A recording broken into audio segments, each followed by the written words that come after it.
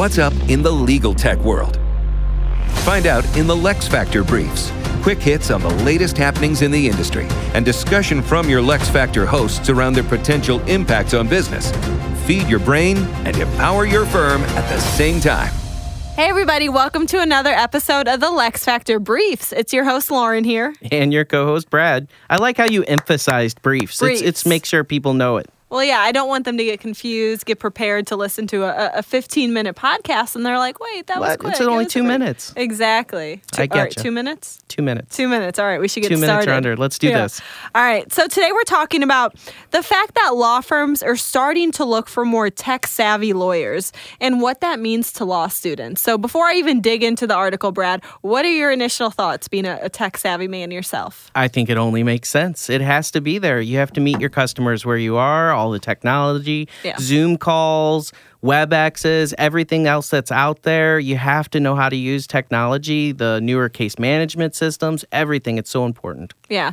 And I think we talk a lot about practice management software, obviously, because that's the world we're in. And that's a huge part of it, just giving you that accessibility, the security.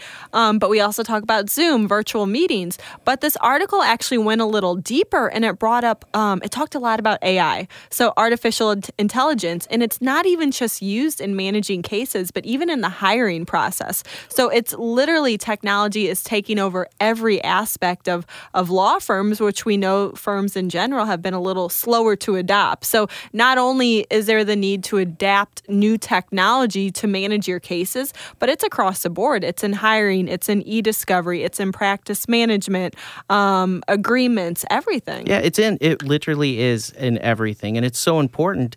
And I think you really want those people coming into your firm that aren't technology adverse. You know, you want the people to embrace the technology, you want them to understand it, and that starts right from the beginning, from the hiring phase all the way through your life cycle at work. One part of the article that I thought was really interesting was talking to the actual curriculum at law schools, and we're still not at a point where it's standard practice to have some sort of technology course. And so you're seeing more and more schools starting to adopt such courses, but I think our advice for people who are still in law school is take some additional classes that cover technology. They even mentioned coding, business management, whatever it is, because it's such an important part of the future in the legal industry. But because the industry itself is a little slower to adapt, you kind of need to take your own initiative to learn this stuff going into the real world, because 5-10 years from now, it's going to be standard.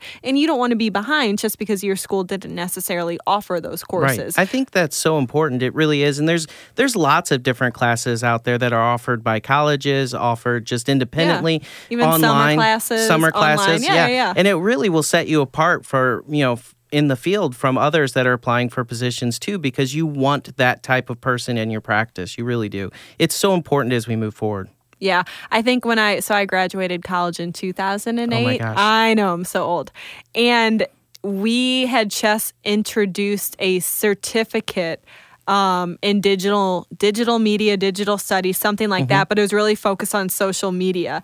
And so, think about how prevalent Facebook, LinkedIn, Twitter, Instagram, all those platforms are now. And to think 10 years ago when I was in college, there wasn't even a program developed to support that as a career path. That's just crazy to me. But it shows, I know, it really is, because it's so part of normal life, but it shows how quickly technology moves too.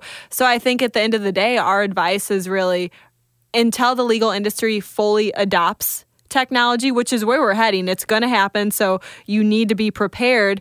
Right now, if you're still in school or if you're actually practicing law, take initiative and better yourself. Take some classes, learn more about technology so that you're prepared for where your industry is going to be in the near future. Such solid advice. Yeah? I love it.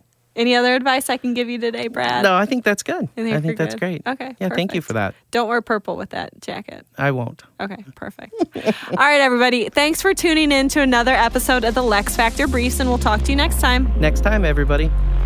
Thanks for tuning in to the LeXFactor. Lexicon takes care of business so you can take care of law. Learn how to build a better practice at lexiconservices.com.